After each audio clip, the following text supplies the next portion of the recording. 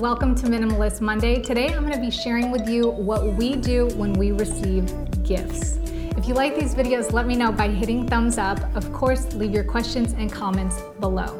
So you guys have asked me, what do we do with gifts? How do we manage this? It's kind of a tricky subject because it really depends on the relationship and communication you have with them, as well as what gifts might mean to them.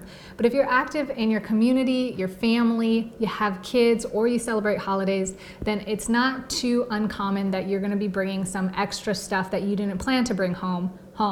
So the first thing that we do when we get a gift is just consider it.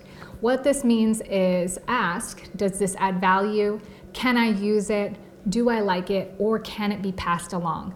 Some examples that I have of this that people gift us is home decor, plants, candles, artwork or art supplies for the kids, temporary toys like the cheap plastic things, and treats. If we really don't need it and it can be passed along, this is our go-to. But if the kids want to enjoy it and it's something that they're excited about, we definitely don't want to take that experience away from them. So we allow them to appreciate it for some time.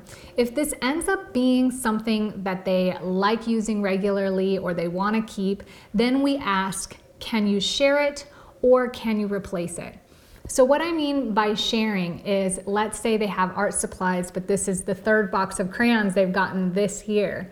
Can they take the crayons to another friend's house and bring the extra coloring books and color with their friends so they can enjoy it, and they can also share that experience with people that they like spending time with and that are meaningful to them. So they are sharing an experience rather than the thing. For ourselves, an example of sharing would be like being gifted a basket of treats or some wine that we can bring to the next family day or community event to share.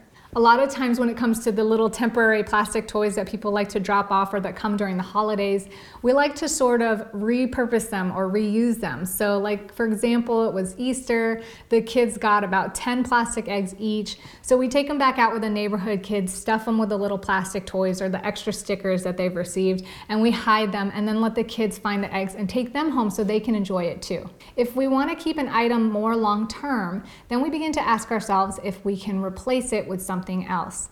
The kids tend to like to keep stuffed animals, or maybe they like this new colored pencil set better than the one that they already have.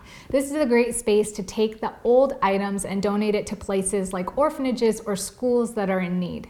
There are some items that you may not have that doesn't replace a particular thing. For example, a few years ago, I got a jewelry box that was unexpected, but I decided to give it a try and see if it was something that added value and that I wanted to keep. I still have it to this day. For a lot of the items that we receive that don't make sense to donate, use, or share, we like to throw an event, like a giveaway or a party. Because I personally receive so many yoga and fitness props for work, it's a great space to donate to my yoga studio or my martial arts gym and host a raffle or a giveaway. The people are super excited to have these nice items and to experience something a little more than what they would pamper themselves with usually. So that's the simple approach we take to gifted and received items.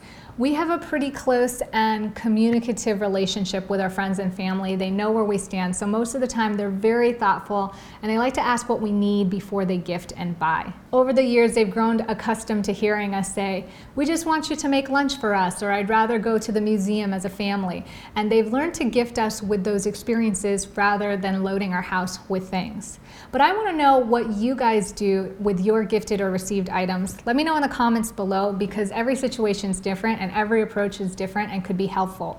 More importantly, I really want to know if your friends or family get offended by you giving away your gifts or not appreciating it. How do you approach it? What do you do? And what do you say? I think that information would be really helpful to share with the community. So I thank you guys in advance for sharing that, all your thoughts and your journey. I really enjoy it. As always, I hope you enjoy today, and remember to be good, be great, and most of all, be grateful. I'll see you back here on Wednesday for Healthy Hump Day.